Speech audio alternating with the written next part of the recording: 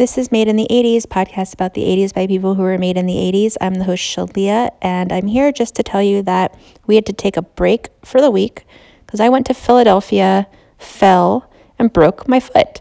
Also sprained my ankle, and even though I was able to get home safe to Seattle, I was not able to get together with the boys to record an episode for this week. And I'm very sorry for that in multiple ways, as you can imagine, I'm sure. But hopefully we'll be able to connect in the next couple of days so that we can bring you an episode next week. Most likely that episode will be Blind Fury from 1989. And we wanted to do that film in honor of Rutger Hauer, who passed away recently. And he's one of our favorites. Blade Runner is definitely one of Kendon's very favorite movies of all time.